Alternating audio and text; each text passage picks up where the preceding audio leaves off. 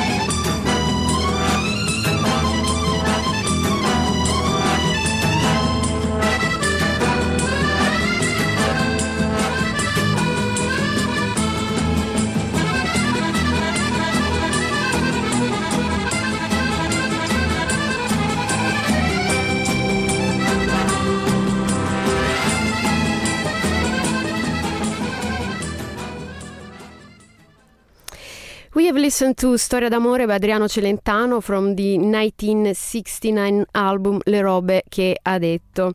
Celentano is a very popular Italian singer and also producer and actor. José, his nickname is the molleggiato, literally the flexible one in English, because of his very good and particular dancing. Well, we have chosen his song to stay on the topic. The title, as a matter of fact, translates into love story. And the film we are going to talk about today is about love. Call Me By Your Name, a film by Luca Gaudagnino, is an aesthetically beautiful, tender love story. It is about human feelings, something that relates to all of us. So we will be talking about different aspects of the film, such as the main actors, Armie and Timothée Chalamet, and their director, and also about their experience of filming in Italy, where the film is set. The story is about Elio, who is a 17-year-old boy living in Italy during the 1980s. He meets Oliver, a 24-year-old academic who has come to stay at his parents' summer villa. Oliver is a research assistant joining Professor Perlman, Elio's father, and he fits in nicely in this world of educated people. The father, Professor Perlman, is an archaeologist and art historian. Anela Perlman, Elio's French mother, enjoys German poetry, whereas Elio himself relaxes playing the piano or the guitar. During Oliver's stay with the Perlman family, a passionate relationship develops between Elio and him while they bond over their sexuality, their Jewish heritage, and the landscape. And the reviews so far have been very positive about it, haven't they? Yes, actually, let me read some of the best reviews from critics. The Guardian says about the film that it is a masterful work because of the specificity of its details. Los Angeles Times noted the film's ravishing filmmaking and piercing wisdom. The Huffington Post described it as sublime and said that actors Armie and Timothée Chalamet showcase some of the richest chemistry ever seen in a film. Also, Esquire magazine praises the film, saying it contains some of the most emotional moments in film history, while Time Out New York magazine describes it as triumphant and heartbreaking. That is very interesting. From what we are hearing from the reviews, this will probably be the most talked about love story of the year after its theatrical release on the 24th of November. The film works so well because it has a good combination of factors. The first one is the script, a very interesting adaptation from Andrea Asiman's novel of the same name.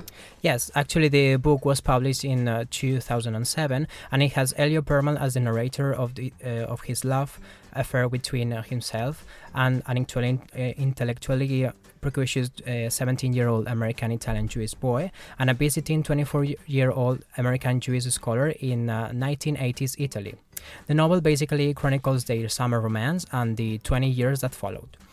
In the book, Elio recalls the events of the summer of 1988 when he was 17 and living with his parents in Italy. At the time, the New York Times called the novel an exceptionally beautiful book. The Washington Post said that if you have ever been the willing victim of obsessive love, that is, a force greater than yourself that pulls you inextricably toward the object of your desire, you will recognize every nuance of Andre Asiman's superb new novel, Call Me By Your Name. Moreover, the novel won the award for gay fiction at the 20th Lambda Literary Awards. Stai attenta, ha avuto tutto inizio in questa stanza, non perdere di vista neanche l'ombra, e fermati un momento a quel che sembra, a volte tutto quello che è abbastanza, non chiederti se qui qualcosa è persa. Tra quello che uno vede e che uno pensa, stai attenta almeno a te. Attenta, stai attenta che mi uccidi in questa stanza, e un bacio non conosce l'innocenza, e sei colpevole di questa notte lenta proprio come me, non hai pazienza, ricordati degli angoli di bocca, sono l'ultimo regalo in cui ti ho persa, stai attenta almeno te non dà la colpa a me, la colpa a me. Tutto è bellissimo, sei come un miracolo, se anche il pavimento sembra sabbia contro un cielo che si innalza altissimo, intorno a noi bellissimo, attenta.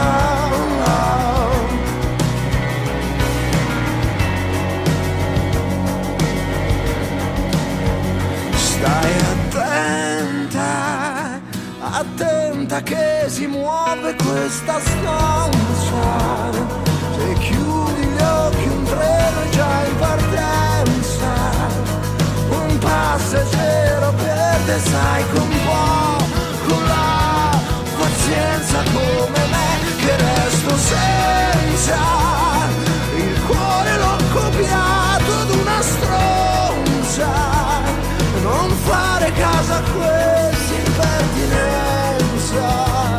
stai attenta almeno a te, non dà la colpa a me, la colpa a me. Tutto è bellissimo, c'è come un miracolo, se anche il pavimento sembra sabbia contro un cielo che si innalza altissimo, intorno a noi bellissimo, attenta, stai attenta, attenta,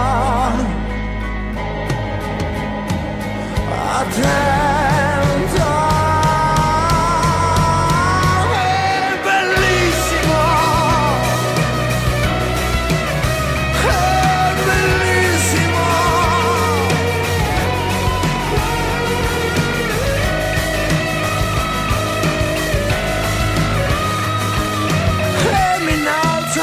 Intorno a noi bellissimo, attenta, attenta che mi uccidi in questa stanza, il cuore l'ho rubato ad una stronza, non farci caso almeno proprio te, non dà la colpa a me, la colpa. We have listened to Attenta by Negramaro from the 2015 album La Rivoluzione sta arrivando. The lyrics are about the kiss that can be the start of everything for two lovers. Let's get back to the film. We have said that one of the main factors for its success is the script. The other two factors that we can notice in the film are the sumptuous vision of director Luca Gaudagnino and the chemistry of its leads, the main characters Timothée Chalamet and Armie Hammer, who play Elio and Oliver.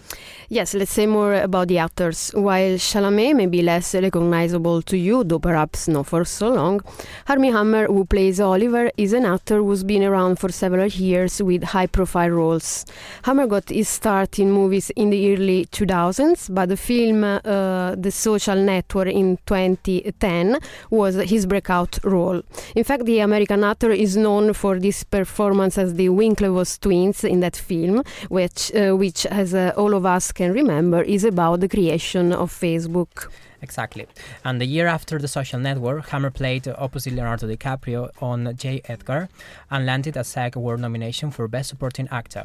Since then, he's had high-profile roles in films like The Lone Ranger in 2013, The Man from U.N.C.L.E., the 2015 American action spy comedy film directed by Guy Ritchie, and the 2016 Nocturnal Animals, the American neo-noir psychological thriller film written, co-produced, and directed by Tom Ford. More recently, he played Mike in the film Mine in 2016, but what most of us think is that his role in this film set in the 80s will make the audience more familiar with the star. Sure, for sure. Let's move on to Timothée Chalamet, who in Call Me By Your Name plays Elio. Timothée has French roots and in fact gets his name from his French father, and he speaks fluent French. But he was born and raised in New York City, and his mother is American. He graduated from a performing arts school in Manhattan. Though Timothée is breaking out right now, he's been appearing in TV series and films since 2008. He had an 8-episode arc on the second season of Homeland, and also appeared in Interstellar, Miss Stevens, and other films. He will also appear in Beautiful Boy with Steve Carell, based on David Sheff's 2008 book, and he's currently filming Woody Allen's latest movie with Selena Gomez. His character in Guadagnino's film is Elio, a 17-year-old boy. Critics said about him that as Elio, Timothée gives a lawyer performance that is charming, affecting, and memorable. Elio's evolution throughout the course of the film is much deeper than just a coming of age, and Timothée's ability to capture all of the complexities of both the character and the situation he's in prove he's got some serious acting chops. So we expect to hear a lot more about Timothée and this film. Yes, we really hope so.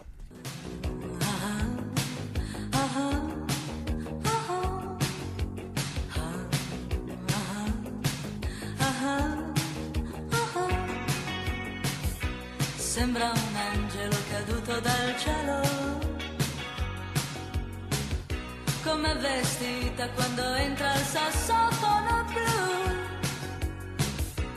ma si annoia appoggiata a uno specchio, tra fanatici in pelle che la scrutano senza poesia. Sta perdendo, sta perdendo, sta perdendo, sta perdendo. Sta perdendo, sta perdendo, sta perdendo, sta perdendo tempo. Una sera incontrò un ragazzo gentile. Lui quella sera era un lampo e guardarlo era quasi uno shock. E tornando, e tornando, e tornando, e tornando. E tornando, e tornando, e tornando, e tornando a casa.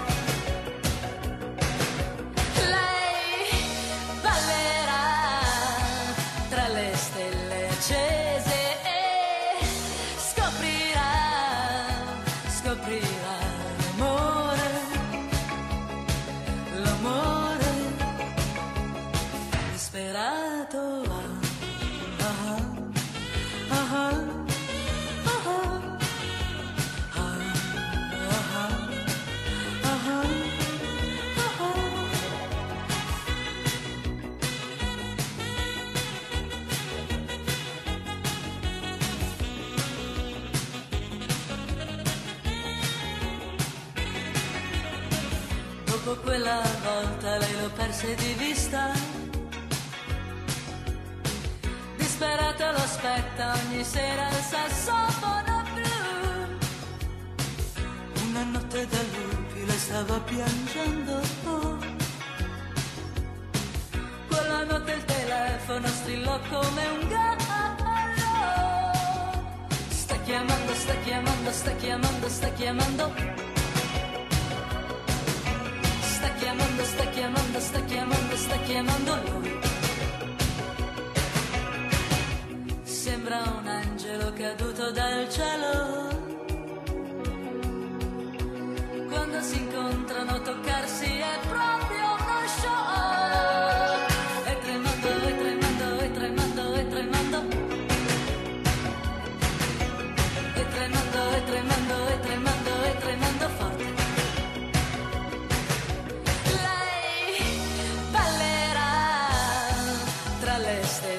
Accese e scoprirà l'amore, l'amore.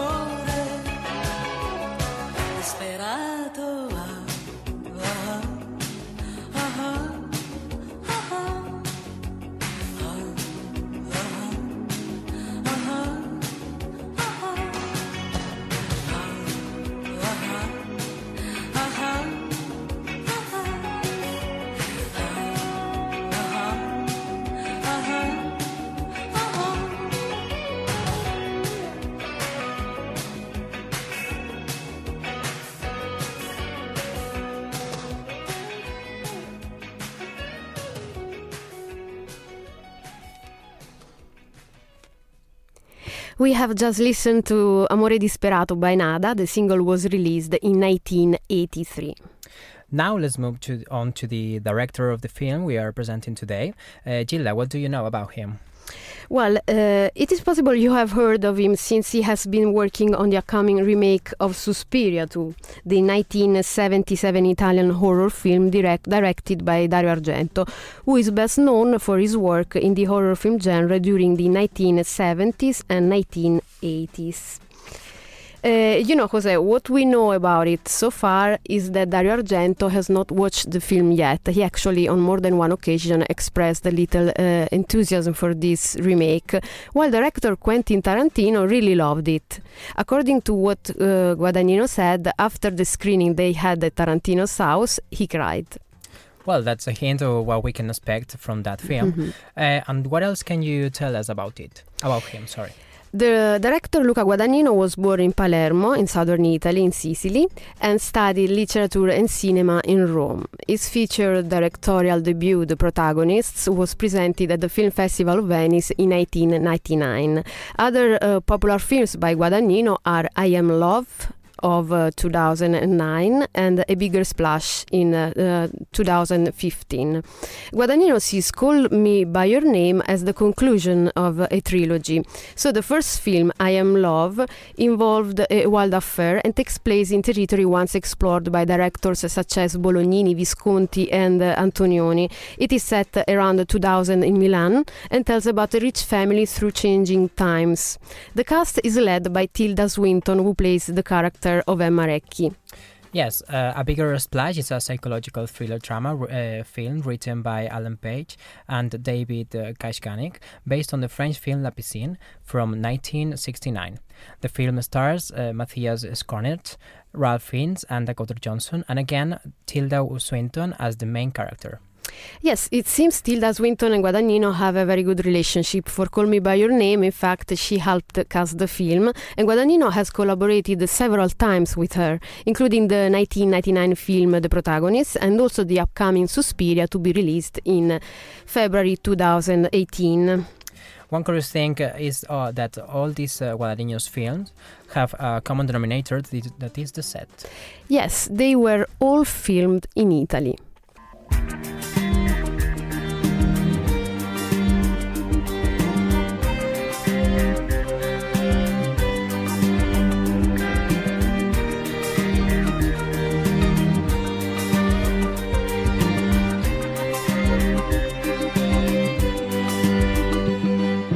Occhi da orientale che raccontano emozioni, sguardo limpido di aprile, di dolcissime illusioni, tutto scritto su di un viso che non riesce ad imparare come chiudere fra i denti almeno il suo dolore.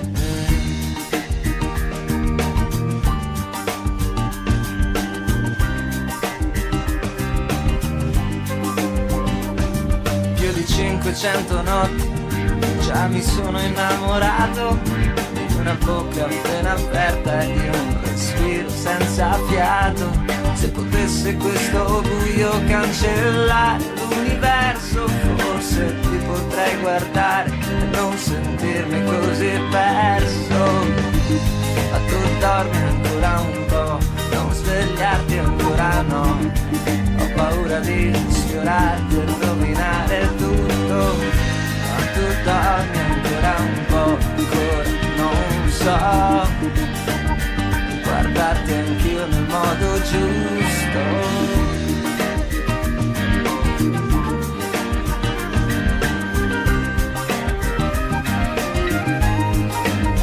Nei tuoi occhi disarmanti sono occhi di ambra lucida tra palpebre di viole, sguardo limpido di aprile, come quando esce il sole, e io sarò la nuvola che ti terrà nascosta perché gli altri non si accorgano di averti persa. Tu dormi ancora un po', non svegliarti ancora no. ho paura di sfiorarti e rovinare tutto. Tu dormi ancora un po', ancora non so, guardarti anche in un modo giusto. Nei tuoi occhi innocenti, disarmanti, devastanti, quei tuoi occhi che ho davanti, tienli chiusi ancora pochi istanti, i tuoi occhi da orientare, innocenti, emozioni disarmose, ti posso fare, te posso scrivere canzoni di poesia, se questa musica parla di un universo, non sei tu, potrei parlare, non sentirmi così perso. Nei tuoi occhi disperso, nei tuoi occhi.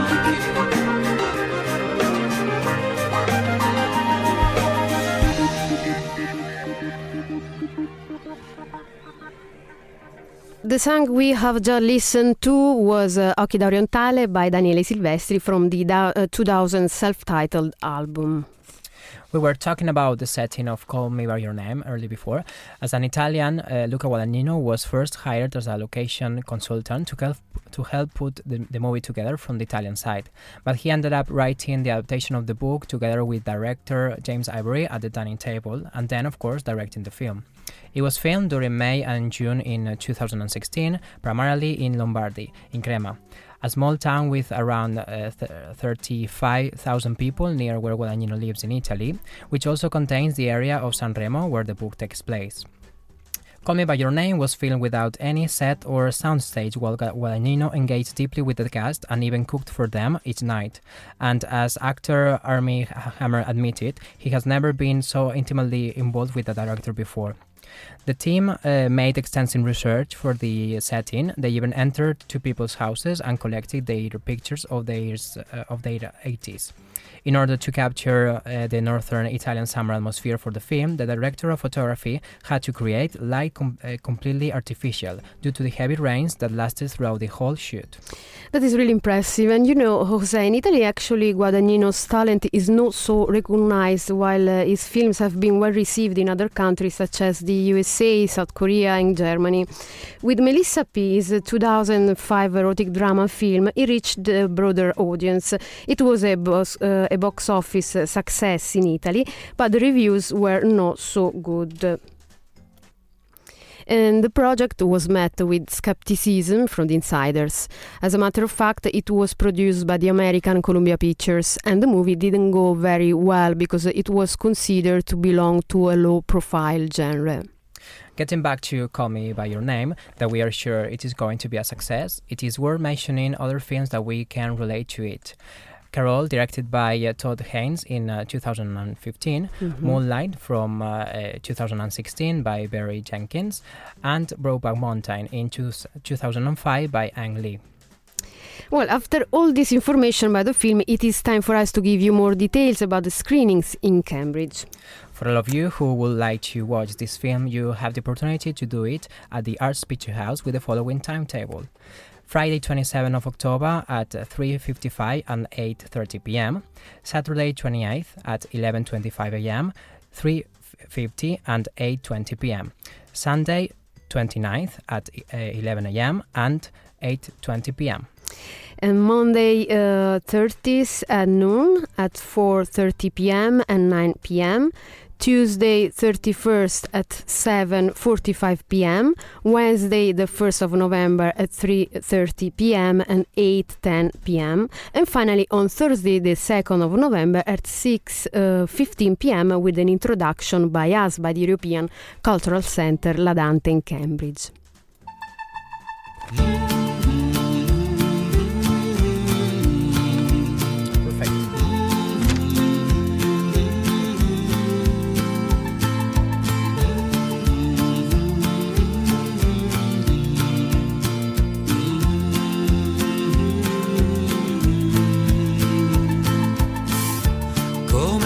l'alba dentro i vicoli, mi sorprende il tuo calore, fingo ancora di dormire, sai, mentre scivoli da me. La tua assenza ha molte vittime, io che non so più aspettare. Crollano chiese infallibili sulle spalle degli eroi. L'immagine di te, l'immagine che il desiderio non fa spegnere. L'immagine di te, l'immagine che il desiderio non fa spegnere. L'amore che fa impazzire l'idea svanisce nei giorni che non avrò mai. Io dove sarò, tu dove sarai.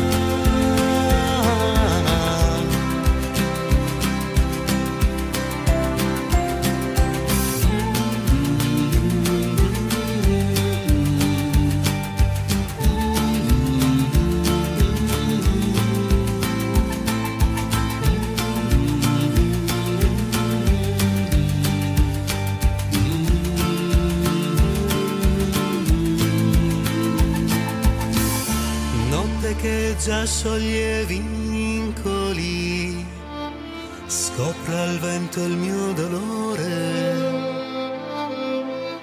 colmo il vuoto con i simboli, mentre fuggi via da me. L'immagine di te, l'immagine che il desiderio non fa spegnere.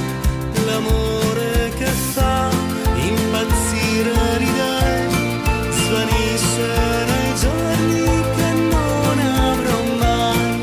Io dove sarò, tu dove sarai.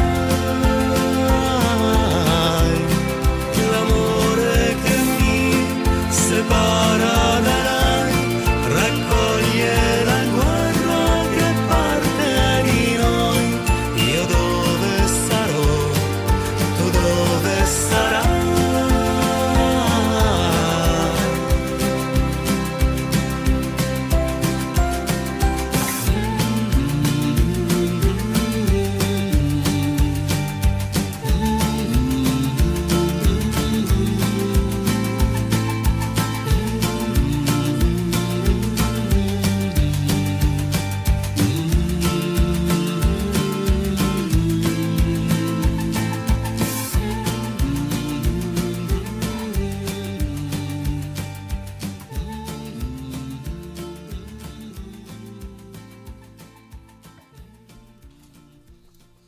Ben ritrovati, cominciamo adesso con la seconda parte in italiano del nostro programma. Abbiamo appena ascoltato la canzone intitolata L'immagine di te del gruppo musicale Radio Dervish dall'album omonimo del 2009. È una canzone che con delicatezza parla di distacco, di assenza, di desiderio, ed una storia di desiderio è quella di cui parliamo oggi, perché il tema principale di questa puntata, come sa chi ha seguito la prima parte dello show in inglese, è il film diretto da Luca Gaudagnino, Chiamami col tuo nome. Il film, che ha già raccolto ottime critiche e guadagnato già alcuni riconoscimenti, è stato presentato in anteprima il 22 gennaio al Sundance Film Festival 2017, nonché alla 67esima edizione del Festival di Berlino e proprio in ottobre al Festival Internazionale del Film di Toronto, che è il festival cinematografico che si tiene ogni anno in Canada. Il film, che sarà distribuito negli Stati Uniti a partire dal 24 novembre prossimo, in Italia a febbraio 2018, in UK in distribuzione cinematografica limitata a partire da venerdì 27 ottobre. Qui a Cambridge, ad esempio, è possibile assistere alla proiezione del film all'Arts Picture House in Regent Street proprio a partire da quella data, e su questo vi daremo maggiori dettagli a breve con date ed orari degli spettacoli. Ora, così come abbiamo fatto nella prima parte dello show in inglese, José, raccontiamo cosa colpisce di questo film diretto dal regista italiano Guadagnino.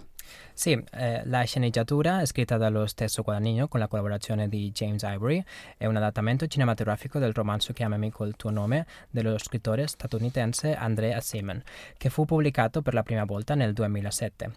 Racconta la storia d'amore tra il giovane Elio e l'americano Oliver, interpretati da Armie e Timothée Chalamet.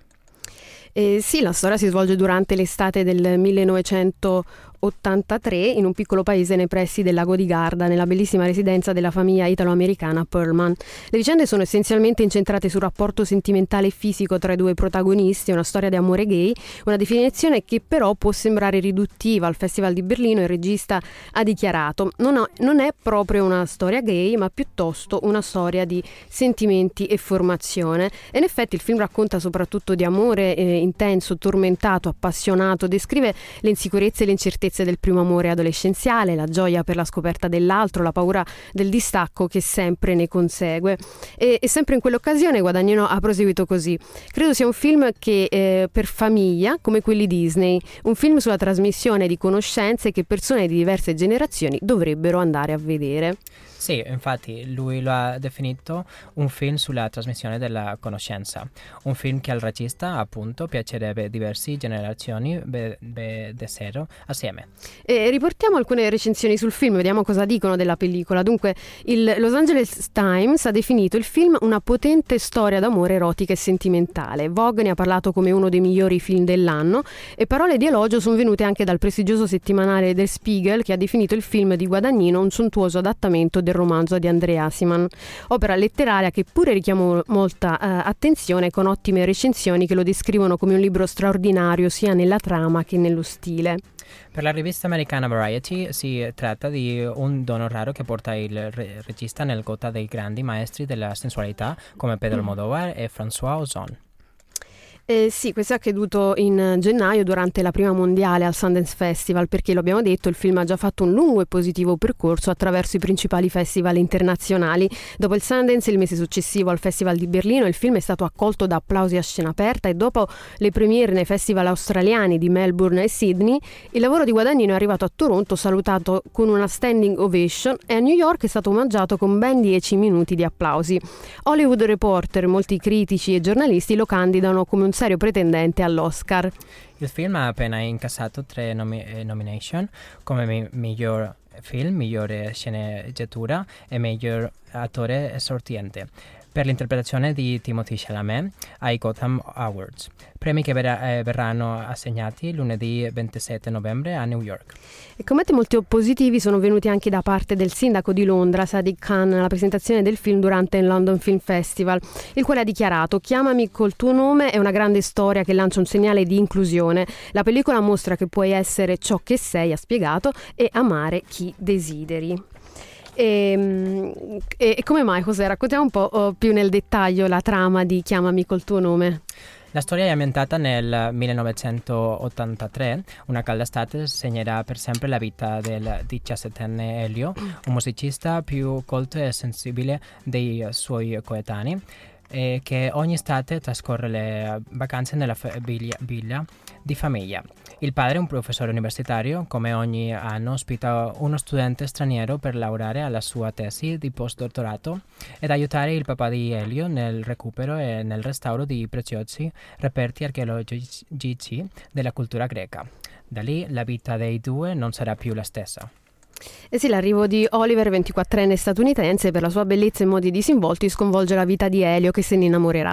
Tra lunghe passeggiate, nuotate e discussioni, tra i due giovani nasce un desiderio travolgente e irrefrenabile.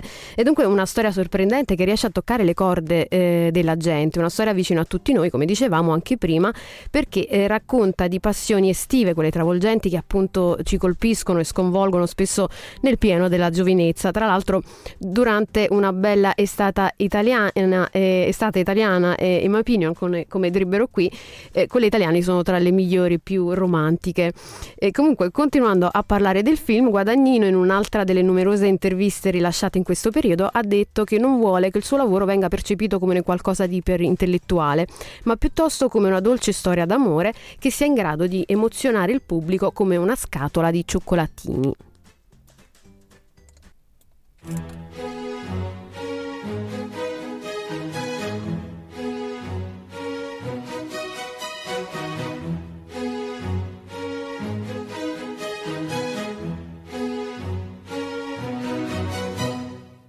Ci vuol passione, molta pazienza, sciroppo di lampone e un filo di incoscienza. Ci vuol farina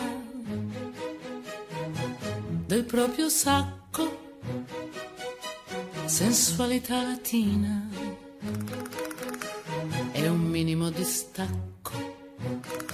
Si fa così, rossetto e cioccolato, che non mangiarli sarebbe un peccato. Si fa così, si cuoce a fuoco lento, mescolando con sentimento.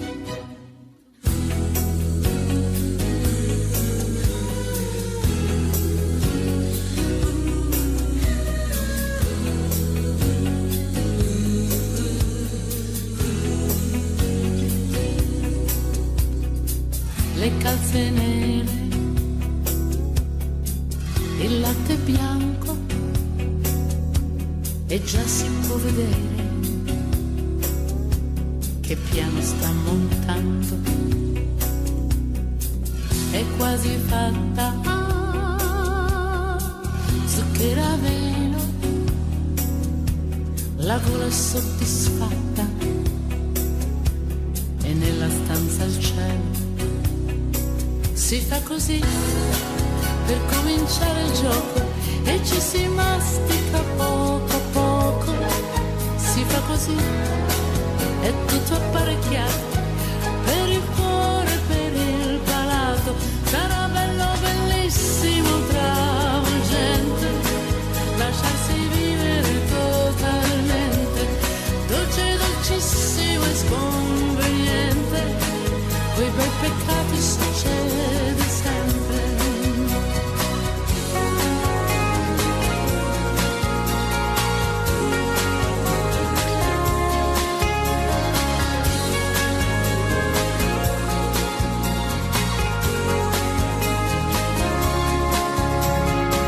Ci vuol fortuna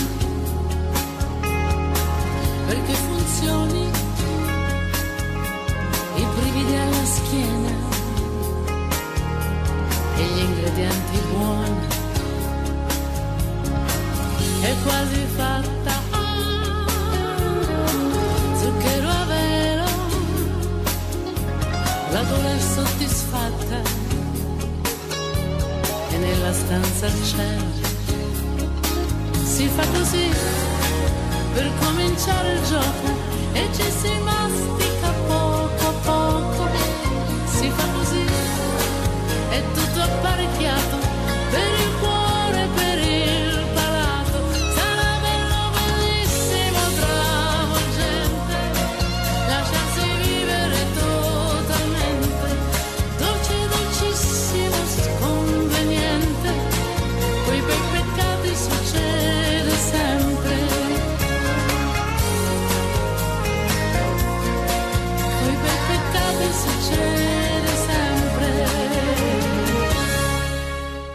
Il bellissimo brano che abbiamo appena ascoltato è Rossetto e cioccolato di Ornella Vanoni dall'album del 1995 Sherazade. Il titolo di questo disco di successo della cantautrice italiana, prodotto appunto 12 anni fa da Mario Lavezzi, fa riferimento all'ingegno, alla creatività e al potere della seduzione e della bellezza. Sherazade, lo ricordiamo, è un personaggio protagonista delle Mille e Una Notte, la celebre raccolta di novelle orientali. E continuiamo a parlare del film, di questa storia di amore e passione che tutti non vediamo l'ora di andare a vedere al cinema. Come sempre in Guadagnino il cast è piuttosto sorprendente. Nel ruolo di Oliver troviamo l'angelico e bellissimo Armie di Animali Notturni. In quello di Elio scopriamo l'efebico Timothée Chalamet, visto in Interstellar, ma ci sono anche Michael Stolberg, Amira Kassar, Esther Garrel e Victoire Dubois. Armie Hammer, che qui interpreta Oliver, è noto al grande pubblico soprattutto per la pellicola del 2010 The Social Network. Infatti. Di David Fincher, con Jesse Eisenberg, Andrew Garfield, Justin Timberlake e Max Minghella, nel quale recita il ruolo dei gemelli Cameron e Tyler Winklevoss. Infatti in quell'occasione, visto che Fincher non riusciva a trovare due attori adatti per le parti dei Winklevoss, scelse un unico interprete, facilitando le scene di coppia grazie alla computer grafica che gli ha permesso di inserire il volto di Hammer sul corpo di un fotomodello fisicamente simile a lui. Esatto. Hammer nel 2012 entra nel cast del drammatico J. Edgar, diretto da Clint Eastwood, nella rilettura di Biancaneve, e nel 2013 in The Lone Ranger di Gore Verbinski. Dopo Operazione Uncle di Guy Ritchie interpreta il secondo film dal regista di Tom Ford, Animali notturni, ed è poi protagonista di Mine, diretto dagli italiani Fabio Guagnilone e Fabio Resinaro. E l'altro protagonista di Chiamami col tuo nome è il giovanissimo Timothée Chalamet, 22enne di padre francese e madre statunitense. Debutta come attore nel 2008 all'età di 13 anni, prendendo parte a cortometraggi e film. Per circa 8 episodi ha avuto il ruolo di Finn Walden nella seconda stagione di Homeland Caccia alla spia, ed è apparso anche in Interstellar del 2014 di Christopher Nolan e in Miss Stevens di Julia Hart. Apparirà in Beautiful Boy con Steve Carell e attualmente sta girando l'ultimo film di Woody Allen con Selena Gomez. Il suo personaggio nel film di Guadagnino è Elio, un ragazzo di 17 anni. I critici hanno detto di lui che come Elio Timothée offre una performance stratificata, che è insomma complessa, che è affascinante, interessante e memorabile, quella indimenticabile. Quella di Elio per tutta la durata del film è un'evoluzione profonda, e la sua capacità di catturare tutta la complessità sia del personaggio che della situazione in cui si trova prova che ha del vero talento. Quindi ci aspettiamo di sentire molto di più su Timothée e su questo film. Esatto.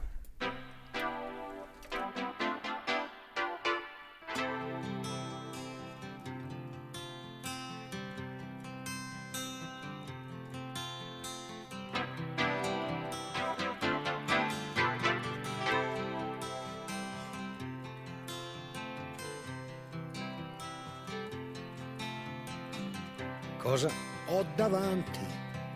Non riesco più a parlare. Dimmi cosa ti piace. Non riesco a capire dove vorresti andare. Vuoi andare a dormire?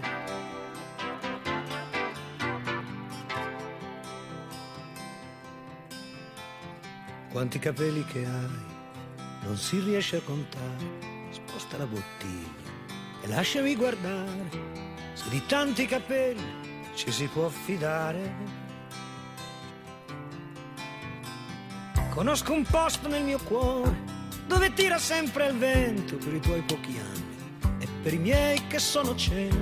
Non c'è niente da capire, basta sedersi ed ascoltare. Perché ho scritto una canzone per ogni pentimento e devo stare attento a non cadere nel vino o finir dentro i tuoi occhi se mi vieni più vicino.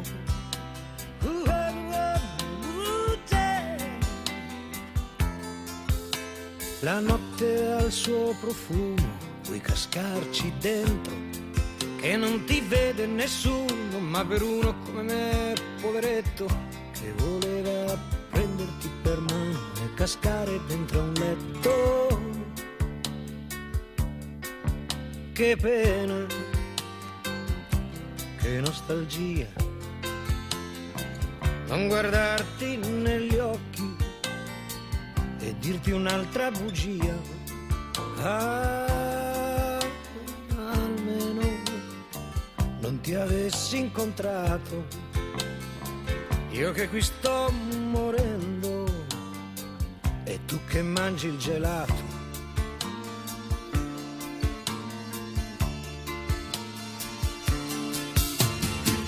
Tu corri dietro il vento e sembri una farfalla, e con quanto sentimento ti blocchi e guardi la mia spalla. Se hai paura di andar lontano, puoi volarmi nella mano.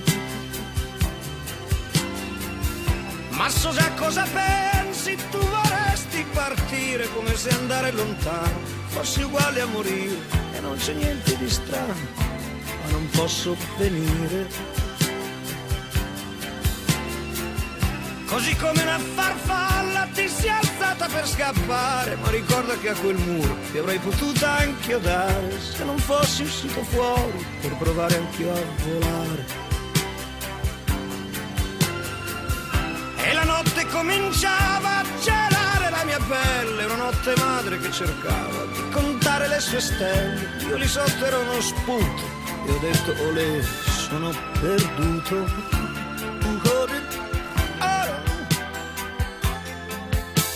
La notte sta morendo ed è cretino cercare di fermare le lacrime ridendo, ma per uno come me, l'ho già detto, che voleva prenderti per mano e volare sopra un tetto.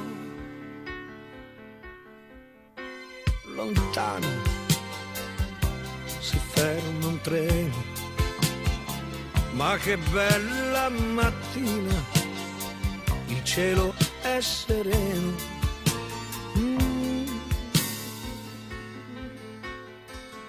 Buonanotte, anima mia, adesso spengo la luce e così sia.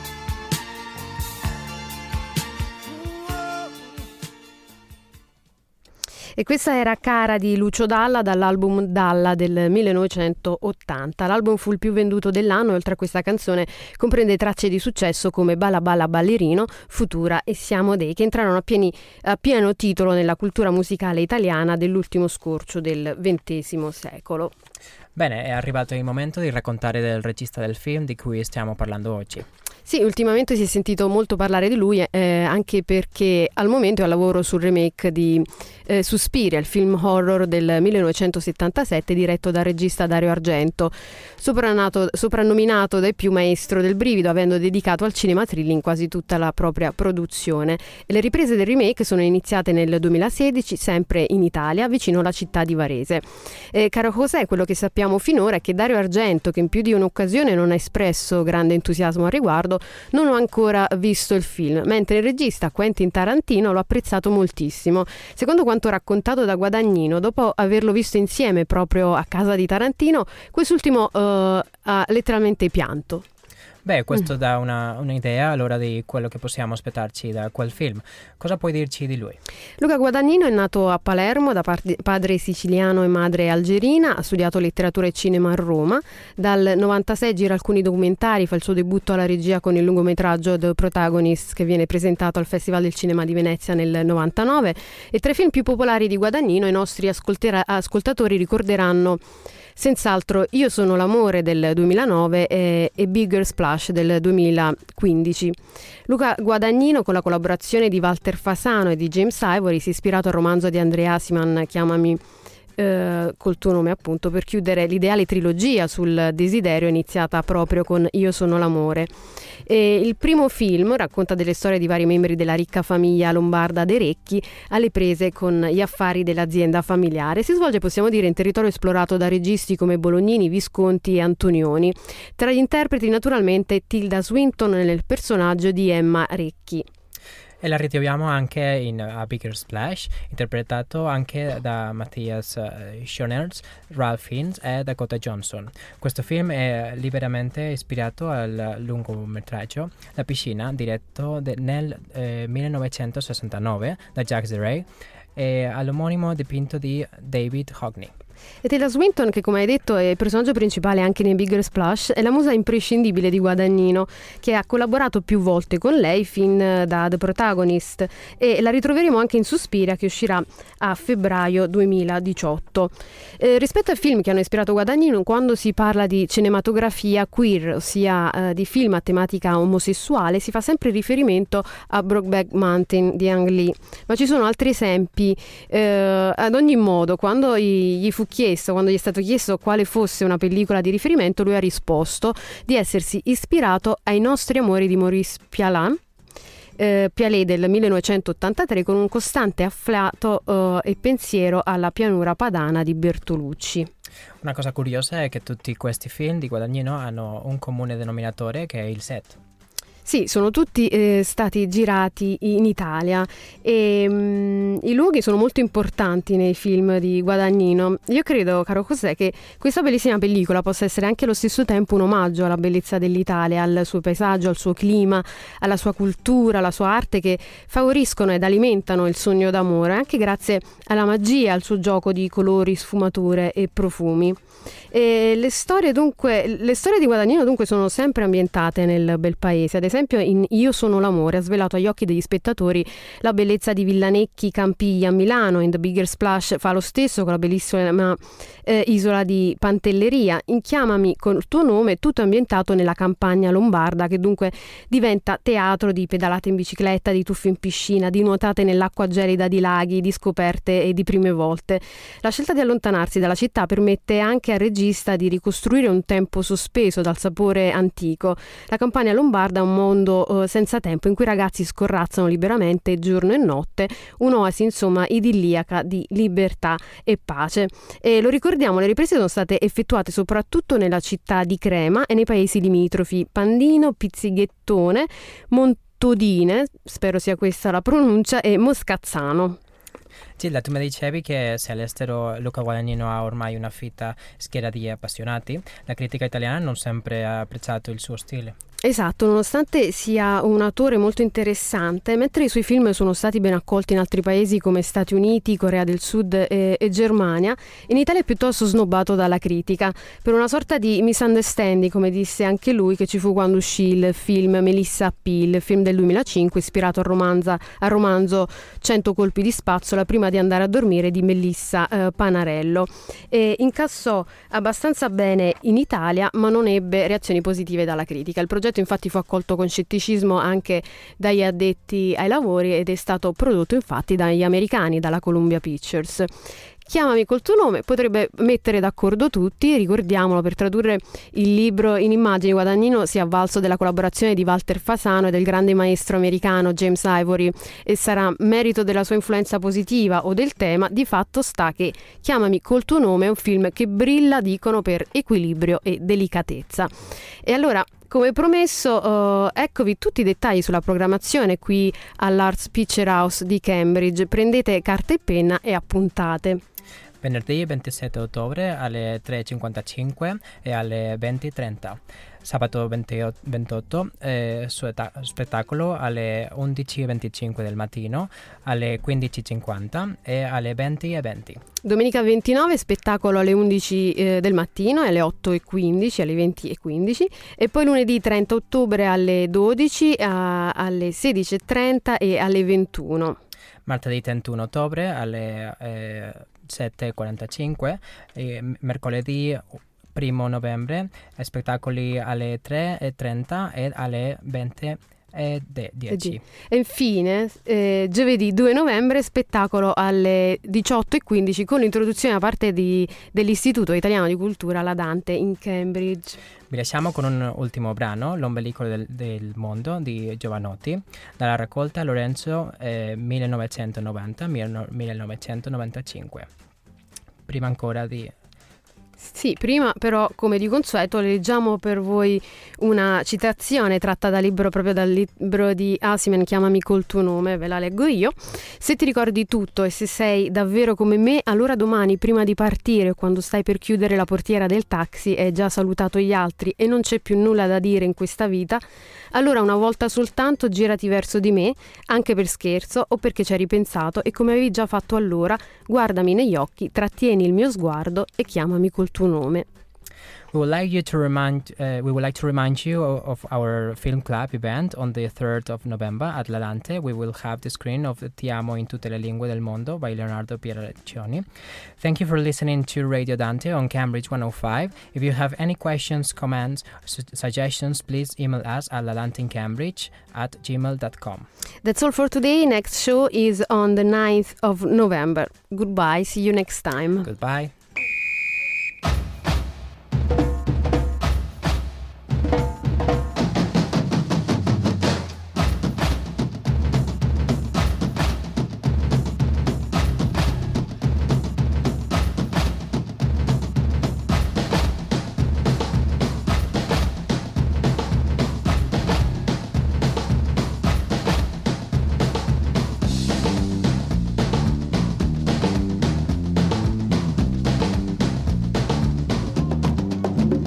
questo è l'ombelico del mondo. L'ombelico del mondo.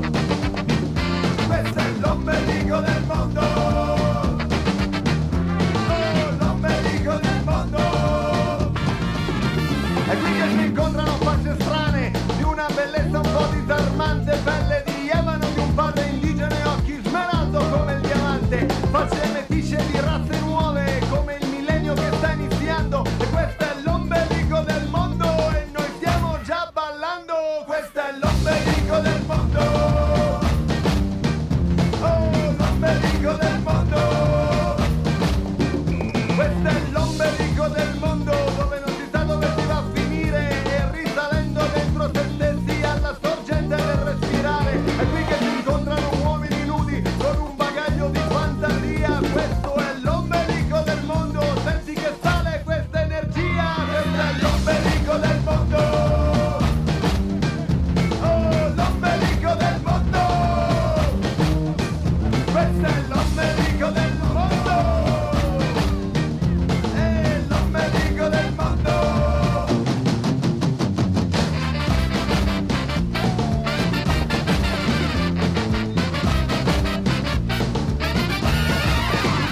Questo è l'ombelico del mondo, è qui che c'è il posto dell'immaginazione, dove convergono le esperienze e si trasformano in espressione, dove la vita si fa preziosa e il nostro amore diventa azioni, dove le regole non esistono, esistono solo le eccezioni. Questo è l'ombelico del mondo. L'ombelico del mondo.